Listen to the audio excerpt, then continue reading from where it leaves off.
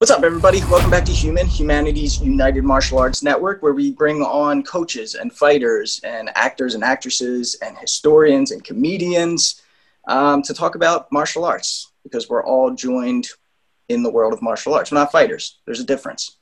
And that's what we talk about on this podcast. Today, we got Wayne the Pocket Rocket McCullough. Now, just in case there's people listening who don't know your story, Wayne, let's list off a couple of your accolades here. You've had 330 amateur fights, 319 wins as an amateur boxer, only 11 losses. You were a two-time Olympian, taking the silver in '92 in Barcelona. You went on to be the WBC bantamweight title holder, a very aggressive pressure puncher style. You took on some of the greats. You took Prince Nassim the distance. You took Eric Morales the distance. And now you are coaching. Is that correct? Yeah. First of all, welcome. Thank you. But let's talk a little bit about what's going on with Wayne now. No, I coach people. You know, when I stopped boxing, I never officially retired because I don't want to be one of these guys. Not that I'm coming back, but a lot of guys retire, then they come back 2 years later, and they retire, then they come back. I always said, if I stop boxing, I decide to fight in 5 years down the line, I'll fight. But I haven't fought for 12 years, and I just turned 50, so I can still do it, no problem, because I work it every day. But coaching people's, teach people from scratch, as you say, actors, comedians, stuff. I actually train people like that. Normal people, actors, comedians, and some pros as well, and amateurs. So I teach everybody how to fight from scratch. And it's great to see somebody who's never did it before, and then a few months later they become good at it, and they start to spar each other, and they actually love it. They want to spar all the time. Nice. Was that something that you had planned from the start? Like when you were a fighter, did you think about your future, like what you would do with your career? Did you want to always become a boxing coach? No, well, since I was 15 years old, I started fighting when I was 7 years old. But before I was 12, I had 100 fights. But at 15, I realized that I can do this, for a living. And actually, I was better at that with sports like football, soccer, running. I did that, but I was better at boxing. And I decided then that I wanted to become world champion and set goals. I wanted to get an Olympic medal of some color, to turn pro, and then become champion. And a lot of my friends back home thought I was crazy, but they seen the hard work I put in. They're out drinking, partying. I'm up running the hills of Ireland. And it paid off for me. Some people it won't pay off for them, but it paid off for me. And I made the sacrifices as a young kid to become a world champion. And it happened for me. And it's like being a coach was like, I was trained by everybody in boxing. Eddie Fudge he's probably known as the best coach that ever lived, the top three. And when I came here, he was 82 years old. And he wasn't going to take anybody on, but he was training Riddick Bowe, the heavyweight champ at the time, and Mike McCallum, a 3-time world champion. And he looked at me at the Olympics and thought, oh, I'll take that kid on. And he took me on and made me a world champion within two and a half years. And when I started talking to him during fights and going to fights and at the hotels and stuff, he talked about training people through the generations of 30s, 40s, 50s. He sparred with Joe Lewis back in the day. And all this is sinking into my head, and I'm thinking, maybe someday I'll be a coach. And Eddie, I stayed close to Eddie until he passed away at 90 years old. And out of his 20 world champions, you go back to Joe Frazier, Ken Norton, the modern day, I'm the last champion he had. And he gave me a letter of recommendation to be a coach and signed it, and gave me a 1938 Golden Gloves pin as well. So I thought that was priceless. It was like getting a diploma from Harvard or something from this guy. The hairs on my back are standing up. Yeah, out of all the champions he had, I'm the only one who he gave it to, because he knew I listened and I wanted to be a coach someday. And when he gave me that, I was took back from him. He was 89 years old when he gave it to me, and I was just like gobsmacked. I couldn't believe it. And so when he does that for me, I have to be a coach. Wow. That marks everything off for me to do being a coach. But it's tough. Wow. It's tough being a coach. It really is tough being a coach. What do you enjoy the most? Do you enjoy training people, like you said, from scratch that never fought in their lives, or actors, actresses for a movie, or fighters who want to be a world champion like yourself? What do you enjoy the most? Well, I do enjoy teaching people from scratch to see them getting better and better, but it's a bit easier on the outside than it is inside the ring. But I enjoyed being inside the ring. It didn't bother me. I was never knocked out as a pro, never on the canvas or an amateur. So, you know, I try to teach people a lot of defense and stuff. And anybody can teach somebody how to punch, but every time you throw a punch or a kick, there's something coming back at you, so you got to be ready for it. And I do that. I teach people how to be offensive and defensive. So when I see them progress and get better, you know, it brings a little smile to your face. And they actually appreciate it, which is good. Even like people who've never fought before, who are never going to fight, when we learn how to fight for real, you know, it's a little bit of, you know, confidence for them as well. And you mentioned your style of boxing and how you were coached as well when it comes to defense. At the same time, you fought some of the biggest punches pound for pound in the history of boxing. And correct me if I'm wrong, you actually have spoken out about, you know, having done brain scans and so on and have no damage to your brain whatsoever. And like you mentioned, you never hit the canvas. We had a doctor on here, brain specialist, who talked about trauma to the brain. What do you think that is? Is it just your DNA? Or is it just who you are? Or do you think it's because of the way you took the punches, the roll with the punches? What do you think it is that some people, we hear you now, you're an intelligent man, you're well-spoken, and yet you've been, and you know, you can usually hear in someone's voice that yeah, I get it. When someone's getting punched. You don't have that. It's more or less like everything you're saying. You know, I was taught defense, but I was aggressive as well. So when you're an aggressive fighter, you're going to get hit. Whether you're defensive or not, you're still going to get hit. But I knew how to ride the shots. And the fortunate thing was I had a good chin. You know, Ring Magazine gave me the best chin in boxing back in 2000, which is probably, is that a good thing? It means I got hit. But when I get hit hard with like Morales and guys like that in Hamed, they get punched, but when they hit me, I just went like that to them, and I broke their heart. And say when I fought Hamed, he just ran for 12 rounds, and Morales backed off me and started boxing me. So you break somebody's heart when you can take their shot, but there's some fighters who can do that. They can just take a better shot than other guys. And I was fortunate enough to do that. But my skull actually, this is not a joke, but when I got a brain scan like years and years ago, the doctor says my skull is like twice as thick as the average person. So maybe that's like a shock absorber. That's interesting. So maybe by the time the punch hits my head and tries to get registered to the brain, probably gets blocked along the way. So no, I was fortunate, but I got scans. You know, as far back when I turned pro in 1993, I got my first scan. And MRI scans, they can, if you get one 5 years later, 10 years later, or 20 years later, they can compare it to the first one. And if they see changes in it, then they can say, okay, it's time for you to, you know, stop doing this or whatever. But it never happened to me like that. Then I did a Cleveland Clinic test twice in the last 10 years. And I remember the doctor saying to me, actually did it last year, and there was a lot of pictures on the wall of all these fighters, all-time greats. And he said to me, you know what? You fared way better than anybody on this wall right here. You know, so he's like, I'm like, okay. So I was fine. I was clear. And as you said a minute ago, fighters start to slur their words. They start to almost like they get droopy in their eyes and get droopy, and they start to walk funny. The punch drunk syndrome, not just boxers, you know, football players can get it, MMA fighters can get it. And the problem is nobody sees it. And if you don't go to a doctor to get checked out, then you're never going to see it yourself. You just think, I'm okay. And people around you, sometimes you have a good team around you, but sometimes you have hangers on who just come on, keep fighting. And it's unfortunate I've met world champions since I came here. I've seen legends who were just punch drunk as can be. And I'm thinking, I watched these guys as a kid, and they can't even put a sentence together. And it's hard because this sport, you know, MMA, boxing, all these different combat sports are not easy. You're on your own. You know, you can't pass the ball to anybody. You can't do this. Other sports are tough. I understand that. But you're on your own in the ring, in the octagon. And whatever you do is on yourself. So if you get injured or something, it's up to you to go to a doctor. But unfortunately, as I say, most fighters don't do that. They just keep on fighting, depreciate, and then they keep on fighting, and then they end up broke, maybe doing drugs, and then they punch drunk and then die. Mm-hmm. So I think, you know, I always say boxing, you know, never had a union.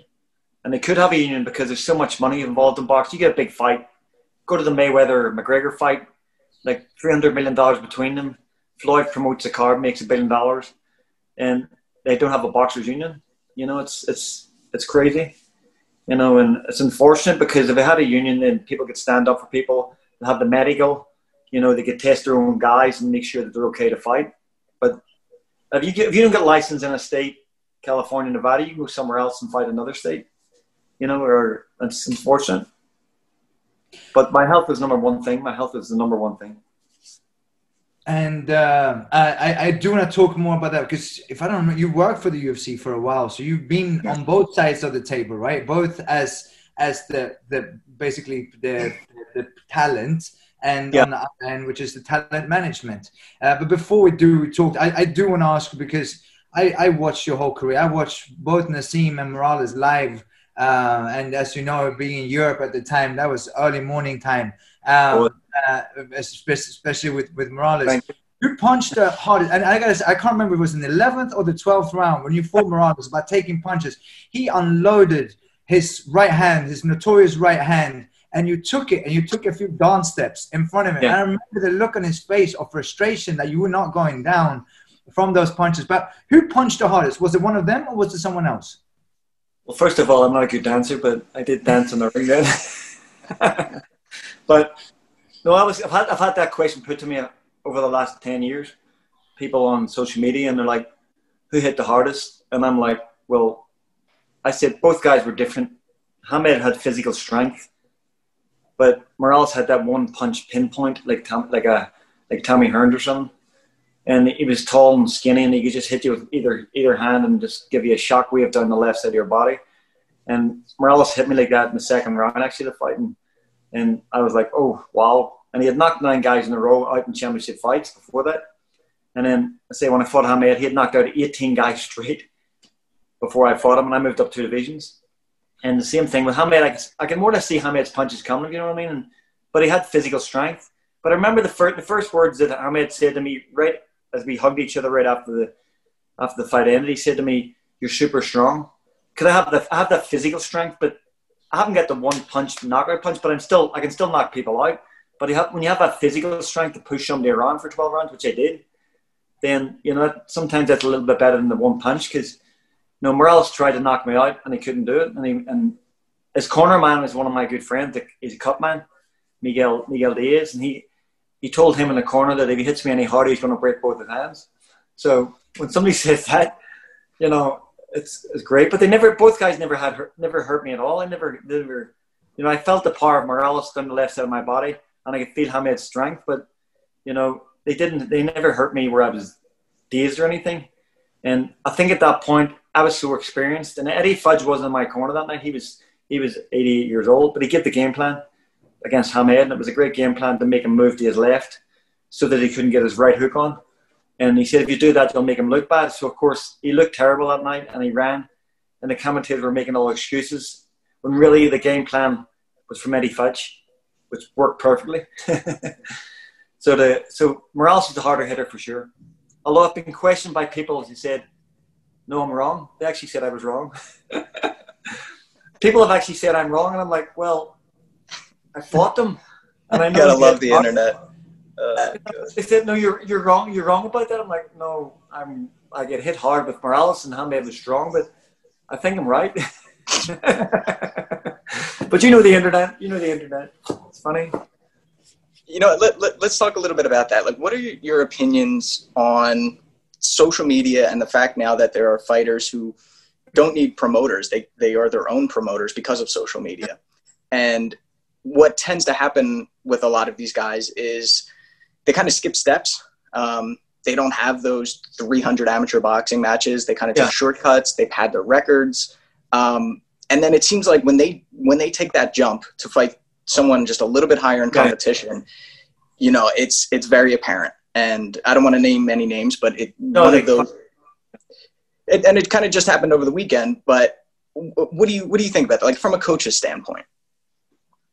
No, I think every fighter, when you're coming up, you have to have that one test. You know, I was 12-0 with 11 knockouts, and I was fighting all tough Mexicans. I was knocking Mexicans out, and I'm not a big puncher, but I was still knocking these guys out.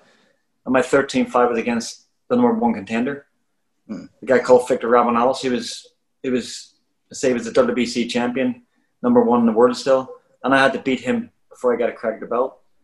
And believe me, we went 12 rounds, bloodbath, toe to toe, and that fight I learned a lot. It was a 50-50 fight really, and I beat him, but that night I remember after the fight I sat with my wife up it was actually in Atlantic City in the Trump Taj Mahal, and I said to my wife the day after, boxing is so tough. I'm going to be world champion. That's what I said to her, because after that fight I knew I beat the guy who was the number one guy who'd been there before, and I had to get to the belt, and that was my learning fight. Had I not had that fight, I fought Yakishizi in Japan. I think he might have beat me then, because then he had that one tough fight to get me there. But as you said, people move around. They move around people, get the shot, and then they get found out. And you're talking about the fight the weekend.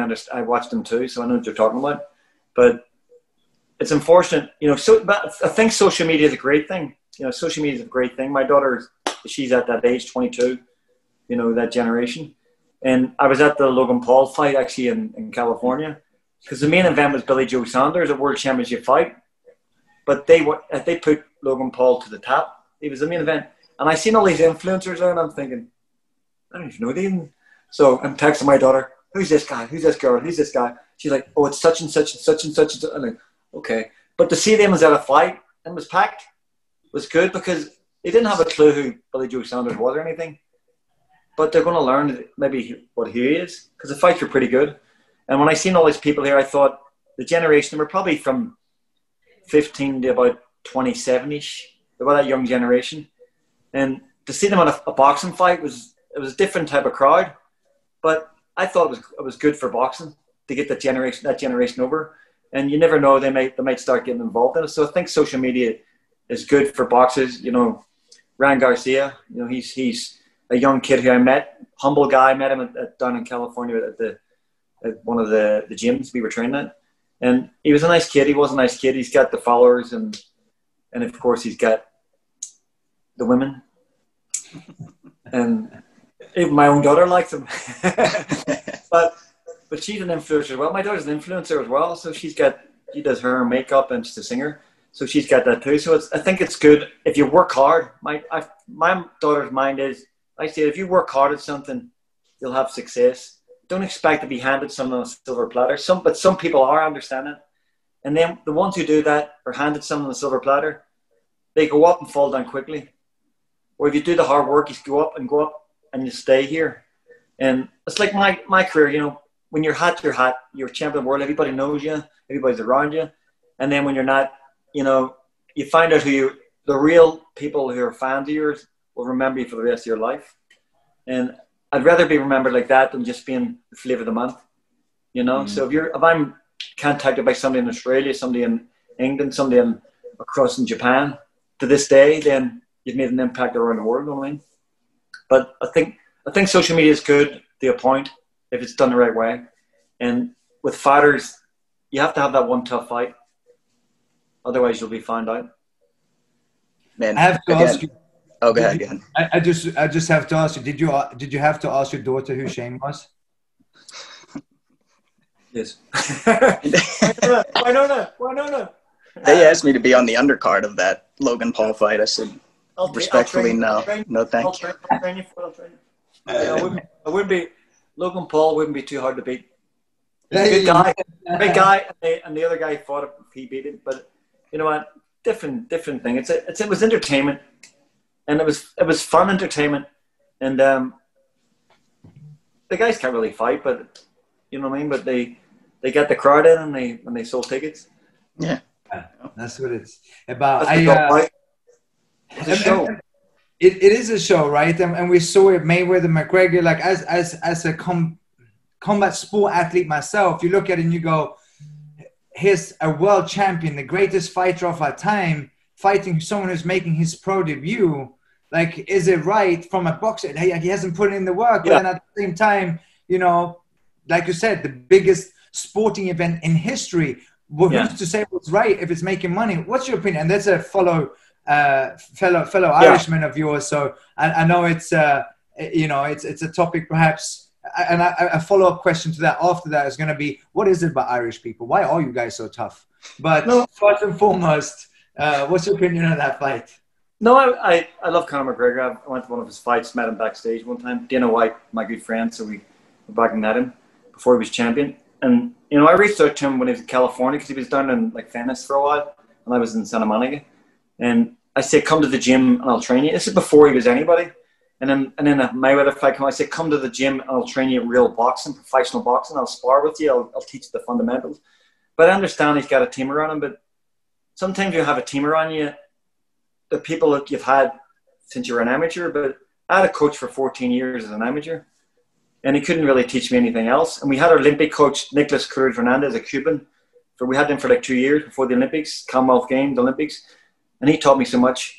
Nicholas Cruz was responsible for my Olympic medal because he was so technical, and then I went to Eddie Fudge.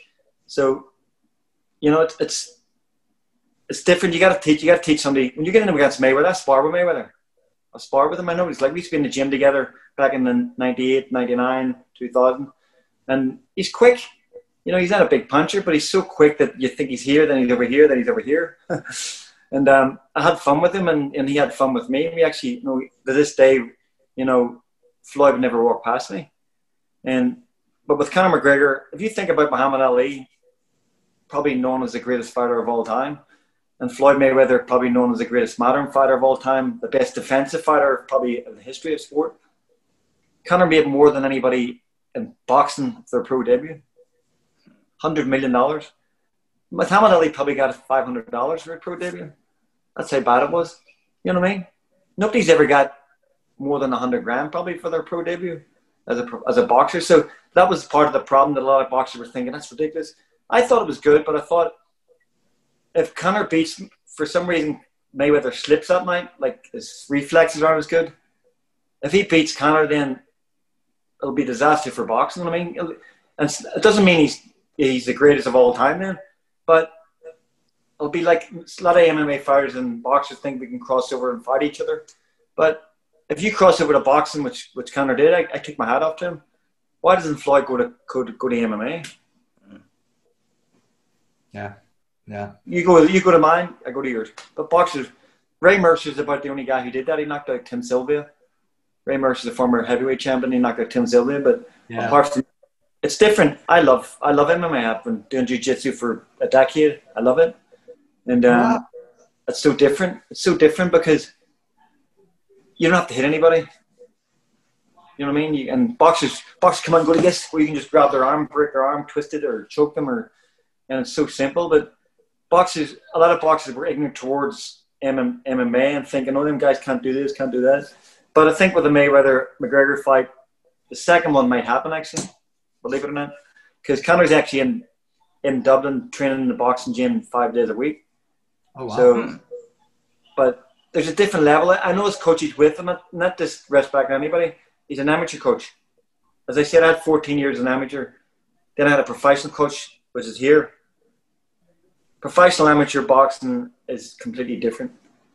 It's completely different, and you got to learn the fundamentals of that. And I wish he would come to me and I'd teach him. I'm not looking for to be like part of his team or anything. I just want to teach him the fundamentals of professional boxing.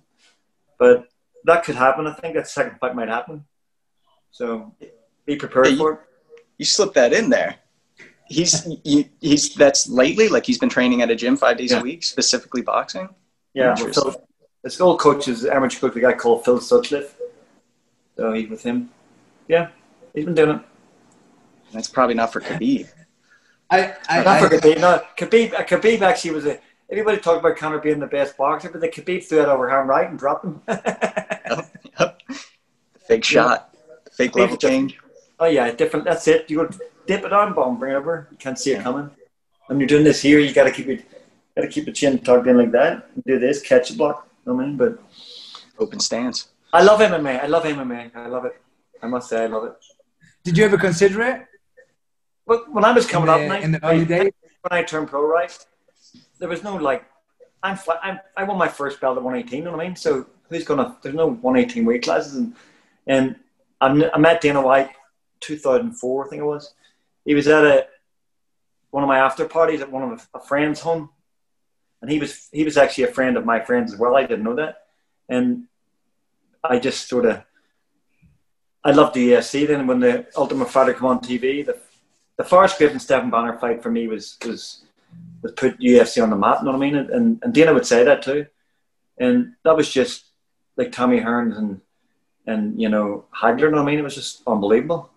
They just beat the crap out of each other, and that's when people watched, and UFC wasn't getting any attention, and people hated me back then. 2000, I was at the fight 2006. I went to Tito Ortiz, Chuck Liddell 2. My first fight was a Chuck Liddell Ortiz 1, 2004, I think it was. But then my second one was that one. I went to the MGM Grand, and everybody in boxing they hated me. They hated that I loved the UFC. They didn't. In the gyms, you couldn't even talk about it. They hated, how can you watch that stuff? I'm like, I love it. Yeah. And I went to that fight, and Dana was there, and Dana had given me tickets just off the floor, and my brother-in-law was over in Ireland. He's a big UFC fan, and I seen Dana walking past the front, and I was like 4 or 5 seats off the floor, and I said, "Thanks, Dana, for the tickets." And he walks towards me, and he said, "We want you to be part of the UFC." I'm standing there thinking, "What? Thanks for the tickets." No, we want you to be part of UFC. Are you in or not? I'm like, what? Yeah, thanks for the tickets. No, you're going to be part of UFC. I'm like, yeah, okay. He wanted me to try to get the boxing media to come across, because back then the media wasn't writing about it or anything. It was like 2 or 3 press guys, and I was like, that was December 2006, and then summer of 2007, I come on board, and I went to England and Ireland a few times and got some of the boxing media to do coverage. They weren't going to do it, but then they gave 2-page spread. And the boxing media crossed over, and now you know what it's like when you go to the fights now. There's so much media that they have to turn them away now, and there's more media at the UFC fights than there is at boxing nowadays. But I loved it. I loved it, and Dana said to me, "Watch all these fights." He gave me like these DVDs, like big pile of them, and said, "Watch all these fights." I've already seen half of them, but I said, "Okay, good. I'll watch them all again." And I started talking to boxing people about it, and people started crossing over, and I say, now they're all like, "Oh, I love the UFC," and I'm thinking, "You hate the UFC? You hate it? You're a liar." But they'll all cross over now just for the attention. But say I've known Dana White for that long time. I talk to him every week, and he's a great guy. He's a tough businessman, and but he's good at what he does. And Lorenzo Fertitta, when I came here, I've known Lorenzo since '93, actually '94. And he used to be one of the commissioners for boxing.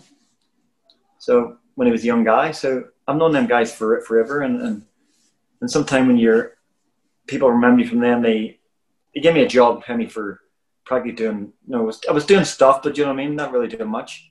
But he respected me that way, and I respect him the utmost. But I love the UFC. That's I was gonna say, you don't get to hear that much from boxers. But is it like, of course it didn't exist when you were in, and by the time you started to get bigger, you know, you were the world champion of boxing, but yeah. If you were younger now, do you think it would be something that you would have considered? Yeah, I turned 50 years older, and I'm fit. I'm always training. I always said to him, I would just love to get one fight to stay where I go now, just to see what it was like. Because I always say to people, like, boxing for MMA is a lot different from boxing. When you're doing boxing for MMA, you got to learn how to get out of the way and do that. And I can teach people that, you know, but never say never. Maybe Dana will give me a wee exhibition match or something. Good. Because the 125 now, I can make 125 easily. You know what I mean? Probably 130 at the minute. Because I had to cut to 118 sometimes. And I made it pretty easily, 118 from like 130. I wasn't one of them guys who put on 30 pounds. I would put on 10 pounds or something, and then because I was always training, so I didn't have to cut much weight. You know what I mean? And when you're away from the gym for 5-6 months, your body can sort of slow down when you get older, and you can add that little bit of fat, which is harder to lose and stuff. So I never let myself go that way. That's why I was made weight. I was like, when I fought at 26 against Hamed, I trained my training weight was what I was at. I didn't have to cut anything. I trained myself to 120. I didn't have to cut a pound. And I stepped in the ring. I weighed 125 and a quarter or something. And I stepped in the ring 127. So I was a smaller guy, but I was taller, but I was a smaller guy, but it was an opportunity, you know what I mean? And I wanted the opportunity against Hamed because he was a mess sometimes. You wanted to fight with Nassim because he made some comments about your wife, right? Saying that she didn't want you to fight, and you went to the weigh-ins and said, "If you got something to say, say it to me." Yeah, he fought my undercard in 1993 in Dublin. He was on my undercard. It was my 8th fight, and he had about half a dozen as well. And I remember him sitting in the front row with Brendan Ingle as coach, and then we're watching my fight. He fought some guy with a lopsided record, and I knocked the guy who knocked out the European champion before he fought me. And I remember then, and then in 96 he fought in Dublin again against Manuel Medina, the defense of his belt. And I was a bantamweight champion, he was a featherweight, so we're 2 divisions apart. And then in the media, like 3 days before the fight, he puts out that my wife is scared of me fighting him. And I'm thinking, what's the relevance of me? Because he goes to Dublin, goes to my home country, he's starting to badmouth me. I'm thinking, I said to my wife, I'm going to jump on a flight. She said, you're crazy. I'm like, no, I'm going to jump on a flight. I jumped on a flight. My friend Mick Devine picked me up in Dublin. The weigh-in was at the Guinness factory. And I walked up to Hamed, straight up to him. I said, I don't care what the fuck you say about me. I said, but when you talk about my family, I said, you've crossed the line. And he said, don't point your finger. I said, I'll knock you over this balcony. I was standing on the balcony. And he must have had about 30 cheerleaders beside him, all around him. But I didn't care. You know, and my friend pulled me off, and we walked away. Went to the fight the next day. Frank Warren gave me tickets at as far back as you can go in the arena. I was right at the back. But everybody recognized me, and then Sky TV then brought me right up, and I sat right behind his dad. And the whole night the crowd started singing my name, Wayne McCulloch, Wayne McCulloch. And Hamed, he won that night, but he looked really terrible, and he never came back. He never came back and fought there. So the story is, I thought he was never going to fight me. Then in 1998, I had like 15 months off. I came back and had 2 quick fights, and one of the fights against a world champion, Juan Polo Perez, that he had knocked out in 2 rounds. And I was going through a lot of promoter problems and stuff. My head wasn't in it, and I fought that guy in May of '98. And I looked at crap. I looked terrible. My promoter didn't turn up for me. I was going through problems with everything. And I won the fight still, but I looked like garbage. So he thought I was done. I come back to Vegas. The call came through that my wife said to me, do you want to fight? I'm like, yeah. Didn't have to say what it was. I knew what it was. I said yes before I even found out what the money was. I said, yes, I do. And that one fight I had, I looked terrible in, was my contract for Hamed. And because he had knocked him out in 2 rounds, so he thought I was completely done, and the fight was made. That's how the fight was made. I went from 93 to 98 before he decided to fight me, when he thought I was at the end of my career. When I wasn't, I was just going through the motions in one of my fights, and it was a blessing to me. You mentioned that you enjoy training people from nothing, and we have a friend in common in Cara, who's who started training, which she was training here with us at Systems Training Center. And it's funny because, you know, she's a wealthy girl from New York, and she came in, and I'm like, okay, this is going to last for a month before she gives up. She can fight. She can fight. And one second. Yeah. And actually, Shane, if you don't mind, my Wi-Fi, can you tell it's bad? I'm gonna. Okay. It was fine until you did something there. No, it's fine there. It's fine here. Right. Yeah, everything's coming through clear. That's all right. I'll cut this part out. Hold on one second. All right. Technology. So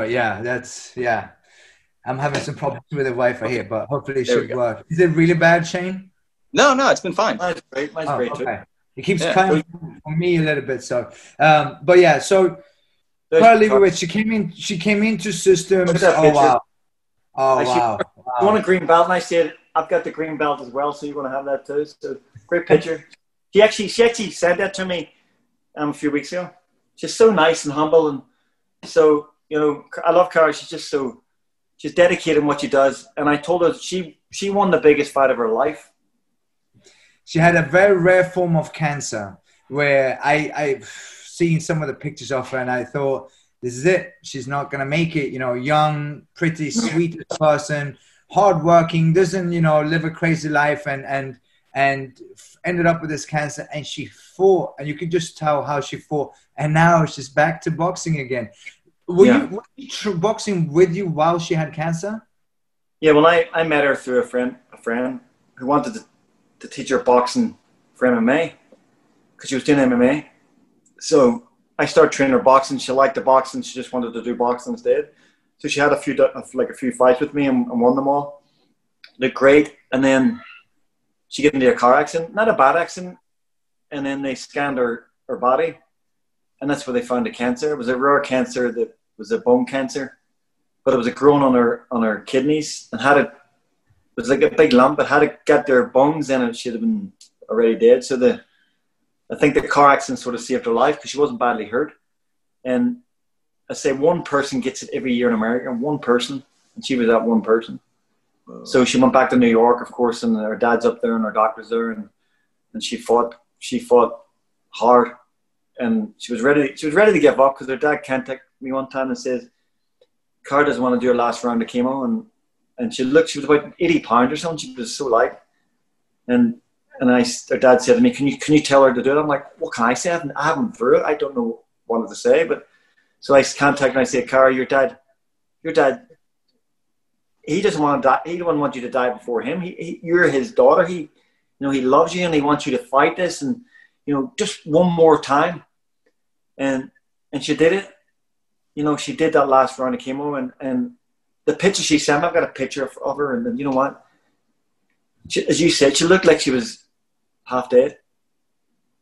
But she fought that last one, and that's how tough this girl is. She's, you know, the meter was a great thing. The trainer was fantastic. And she's just a wonderful person, you know what I mean? And so humble, so nice. But she can fight. And she's back fighting, and she can fight. And she's in New York still, but she's got a coach up there who teach the sort of technique that I taught as well, a lot of defense. So that's a good thing. They haven't ruined her style or anything, and she won fights. And I'm so happy she's back. But right now she's in California. She found out her friend has cancer. So that's where she is right now. I might see her actually. I might get the trainer before she might come to Vegas.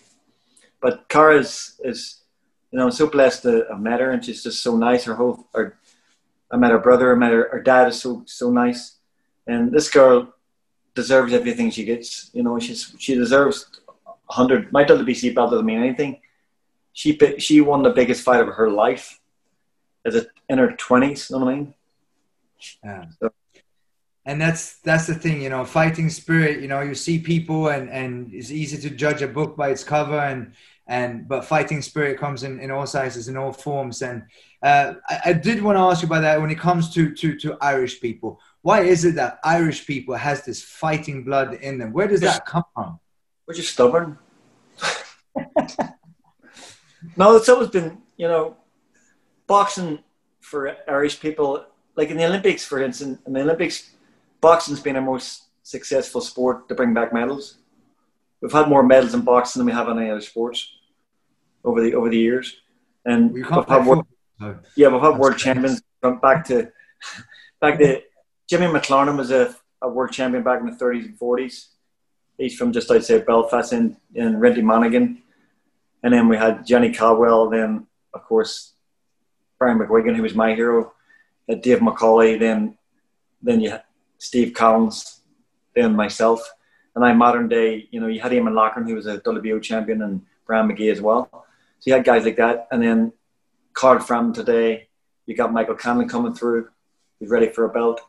Carl's a two-time world champion, trying to get his third one.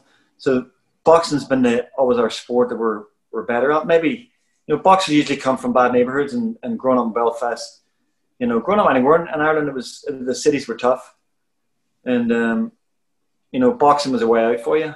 Not that you forget where you come from. It's just a way out to bring people together. And you know, where I come from, I I was born in Shankill Road in Belfast, which is a real staunch Protestant area.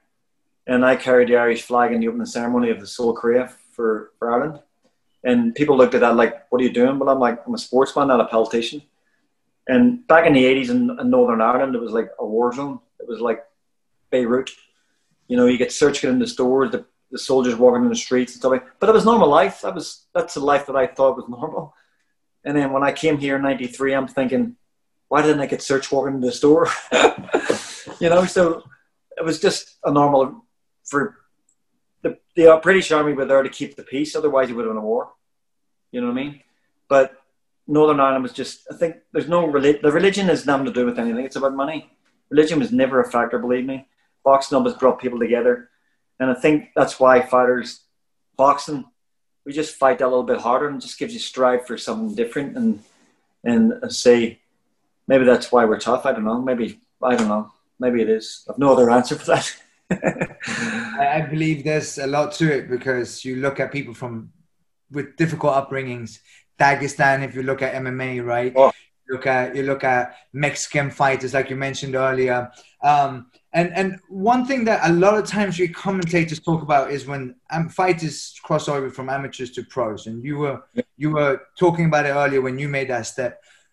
You had a Cuban coach leading you to that silver medal, and then you had to transition into professional boxing. A lot of sports, you play amateur soccer, football, and then you go pro. It's not that big of a difference. What is it about amateur boxing to the pros that makes it so difficult to cross over? Well, first of all, you get smaller gloves. And I know the headgear, but the headgear doesn't use any more in the amateurs, but they did. But you've got smaller gloves, more rounds, and the crossover, it's tough. But with me, when I was 15, 16, 17, my brother, who's 5 years older, was a pro. And we used to go down to the local pro gym. Barney Eastwood is a boxing promoter. He let me use his gym. And I sparred with Dave McCauley, Paul Hodgkinson, Fidel Bassa, who fought Dave McCauley. They were all champions. And they loved the way, because I threw a lot of punches, they loved the speed. And I got to share the ring with them as a 15-year-old. I mean, it was like the priceless. And amateur boxing, they weren't allowed to spar with pros. But I'm like, I'm here with my brother. Who's going to know? But the experience I got then was just fantastic. And I seen the little small things I had to do as a pro. You know, when I turned pro from amateur to pro, and it's so different. It's so, you know, the amateur boxing more about scoring punches. Professional boxing more about you're trying to hurt somebody. I mean, you're not hurt them permanently. You're trying to hurt them with your punches, with the small gloves on, and try to win that fight by knockout. And I say sometimes it's hard to cross over to that. A lot of Olympic medalists cross over and don't make it. You know, it's Michael Carruth who won the gold medal when I won the silver for Ireland. He turned pro eventually, and he fought for a championship, then lost, and then he just stopped. Where a lot of Olympic silver medalists, like Roy Jones, who was robbed in the Olympics in '88, you know, Virgil Hill was Olympic silver medalist, Riddick Bowe was an Olympic silver medalist, all became world champions. So it's almost like you didn't get the gold, so your gold's going to be the world championship. And maybe that's a little bit strive to work hard. A lot of gold medalists have won world champions, of course, as well. But it's so different. When you go crossover from amateur to pro, it's so different. And you got to just make them small little steps to make yourself different and just slow down a little bit, being relaxed. You know, it's different. It's tough, but it's fun. It's the change of pace, right? When you say like 3 rounds, you're fighting 2 minutes each versus 6, 10, 12, right? It's a lot more long-term strategy than it is just punches and bunches. Try to score as many points as possible in these 6 minutes time. It's setting traps, right? It's figuring out, controlling your like a puppet. Yeah, three rounds is, you know, it's 3 threes. You can do 3 twos in the women's, 3 in the men's. But it's a sprint. You know, you lose the first round, you've only got 2 more rounds. Yeah. So it's a complete sprint. And say, when I fought the Olympics in '92, I fought 5 fights within like 10 days or something. And so you're fighting one day, then 2 days later, and 1 day, then 2 days later. And it's just a sprint. You gotta land as much punches as possible. You can't just walk out there and look for one shot. You know, so you're not going to get the one shot, and then the round's over, then the second round's over, then you have to knock them out, and you can't get it. So it's different. I say pros, you start 4, then 6, then 8, then 10, then 12. And the longer distance suited me better. The longer the fight went was better for me. And you can just be relaxed, take your time, and have like a game plan. You lose the first 4 rounds, you still got plenty of time, you know. And that's a difference too. That's a difference. It's not a sprint anymore. A lot of amateurs turn pro and try to sprint still, but they can't cope with it, and then they don't make it. Interesting. And do you think styles make for pro fights? So look at Cubans that have been able to turn pro. Obviously, living in Cuba, they can't. But there's very few Cubans that make it all the way to the top. And it's interesting what you say about the sprint. You look at like someone like Yuriorkis Gamboa, for example, that came out and he became a superstar right away because of his crazy story and how he was knocking people out. But once he started facing some tough competition, he got exposed fairly quickly.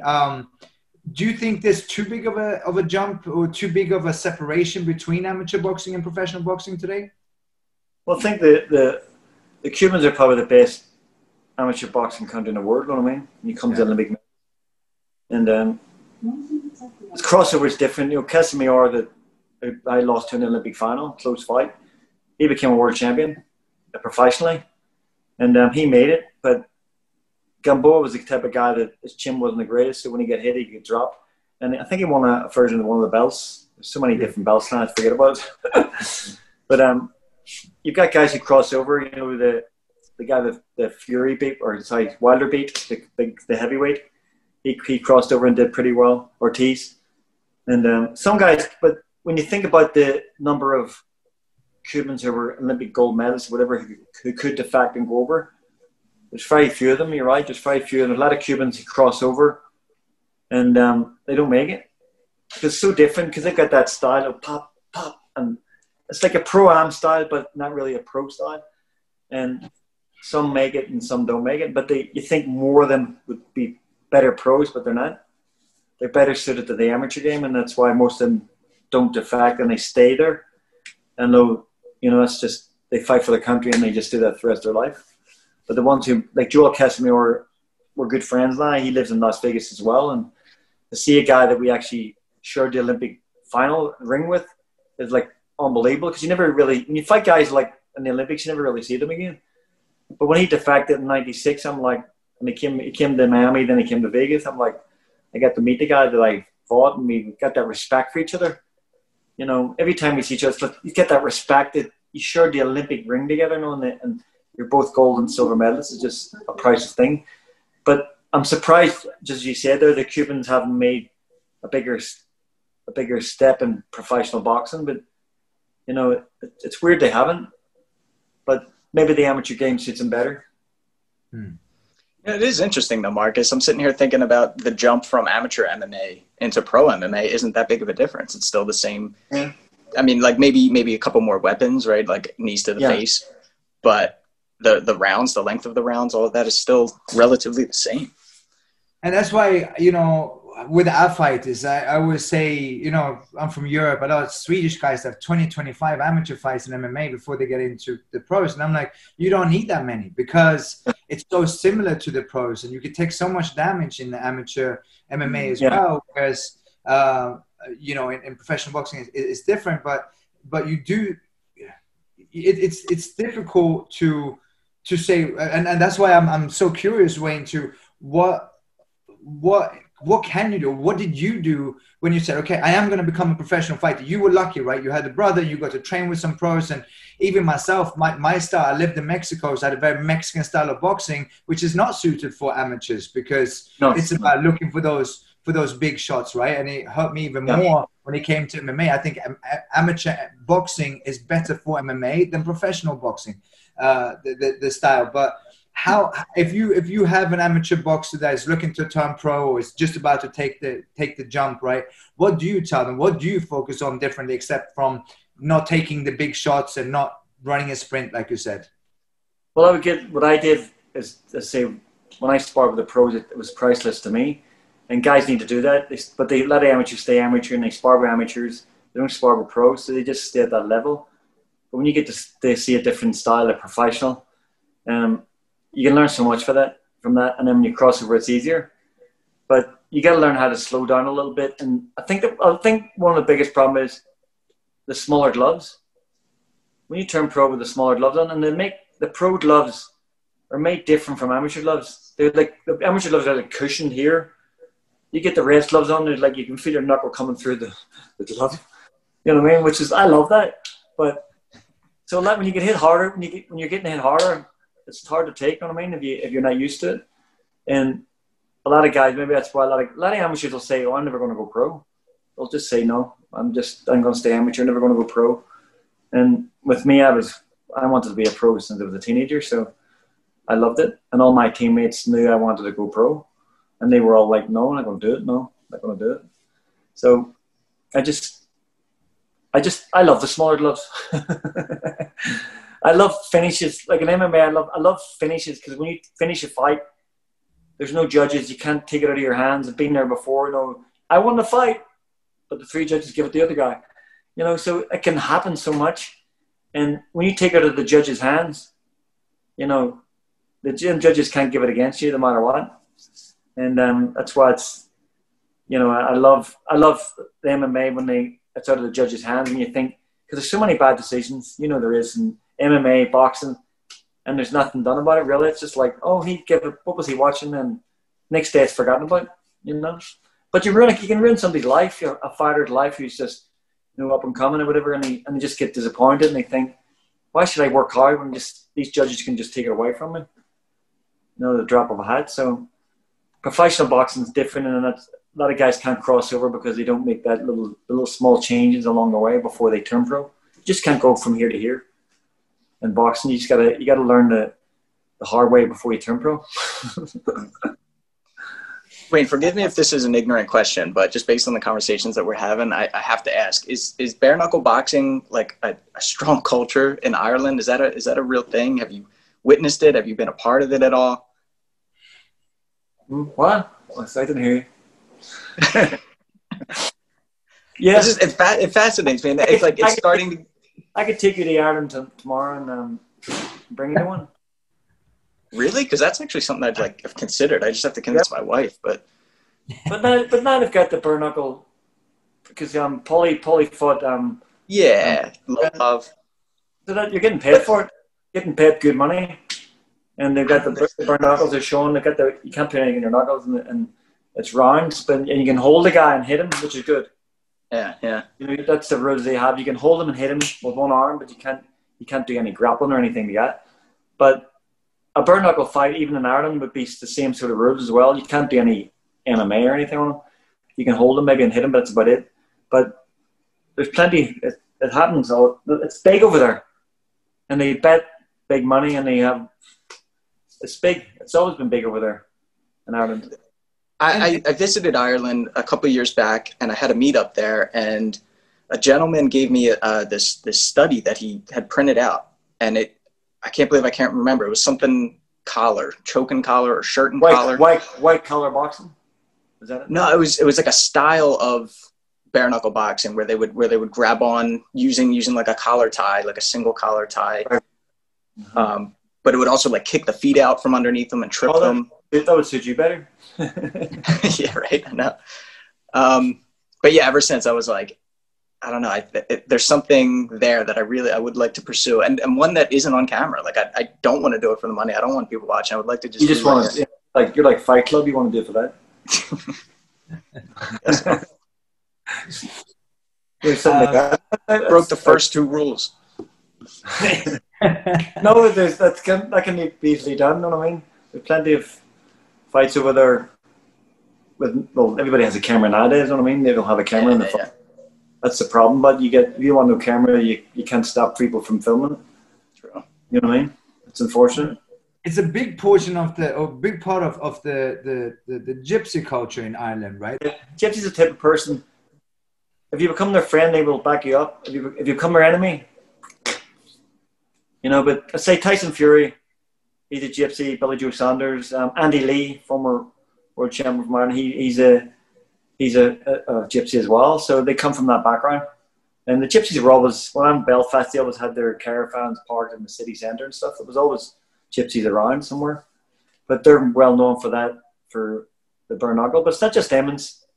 Where I came from, the Shankill Road and the Falls Road, the present Celtic Areas, there was a lot of bare knuckle fighting there because there were a lot of guys who were called hard men, and these guys could beat anybody up on the road, whether they were a boxer or MMA guy. These guys could just fight, street fight. You know what I mean? Bare knuckle fighting, and they could fight for real. And them guys would do a lot of fighting as well. So there's always them guys around there. But the Gypsies are well known for it, but they all do it over there. All the bad neighborhoods, all the tough guys do it. You're a tough guy. It's in his eyes. Like, I want to do that. He licked my lips. I want to do that. I want to do that. It's just fascinating to me. I know you got to head out. I just wanted to say, if you do take that MMA fight, I would gladly help you with your kicks. Yes. And I don't want to invite. I promise, Mike, I'm not very flexible, but I know how to bring my knee up and block the kicks and stuff like that. And, I know how to do that. Keep my elbows to block them like that. But yeah. my high kick, I'm fine. I was never flexible as a boxer, but I would have to stretch me out a little bit and get my legs up here somewhere. But but I've got nice elbows, nice pointed elbows. Sharp elbows. There you go. You know, I'll help you with stopping the takedowns. Oh yeah. I love it. I love it. I know Marcus Davis really well. He's a good guy. Yes. And yeah, he is. The Irish hand grenade. The Irish hand grenade, he comes. But I watched over the years the UFC and say all the tapes and stuff. But when you're watching certain like top contenders, top guys, not even guys, you just watch what they do and you see what they do, and it's just you can even study what they're doing. And a lot of times, a lot of the top guys like Jon Jones stuff, they do the same thing to win the fights, if you know what I mean. But they do it in different ways as well. It's weird.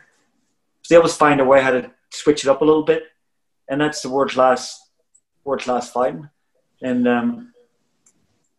I just love. I don't know what it is. I just love it. I've always loved it. Maybe it's him. Maybe it's him wanting to do bare knuckle. It's me wanting to do that. Who's your favorite MMA fighter right now, and who's your favorite boxer right now? Favorite boxer, Canelo. Of course, they call him the Irish Mexican. No, because he talked about Irish back in 1846 when the Irish fought for Mexico against the U.S. Army, some revolutionary war, and the Irish stayed behind. Of course, Irish people like to populate pretty quickly. So he talked about having bloodline down there somewhere because you get the red hair and white skin. You know, MMA. You know, it's hard to go. Jon Jones is the type of guy who's a bad boy. You know what I mean? But it's hard to look what he does. You know, and then he's going to go to heavyweight now. He's brilliant. It's just what he does outside the ring. And if the steroid thing, you know, I hate people who take steroids. It should be first time they do it, they should get a suspension. Second time they do it, they should be banned for life, because the first time you get caught, it's not the first time you did it. You know, and it's unfortunate. But Jon Jones is a standout guy who's just, you know, he's just unbelievable. He can make it look easy sometimes. It's going to be interesting to see if he can go do this at heavyweight. He's big enough to do it. But so Jon Jones is probably right now my favorite guy out there. I just love it. I don't like the way he gets on, but I met him one time. He was a humble enough guy, but I just don't like. I like the way he fights. You know, a lot of people didn't like Floyd Mayweather, but if you look at what he does in the ring and how defensively brilliant, he's just a master class. Yeah. I agree. But I respect all MMA fighters and all the boxers. I really do, because it's so tough. It's so tough in there, and people don't realize how tough it is. And when you get hit a good shot, whether it's a kick or a punch, and you do start to see a little bit of flashing lights in front of you or something, you know, it's weird. But and then you find a way back, and you come back and fight hard. You know, it's a type of sport that, as I said before, you're on your own. Whatever happens in that ring or the octagon, you blame yourself. You can't point a finger at that other guy who's got, toss the ball to me, it's your fault. You know, but thank you guys for having me on. I really appreciate it.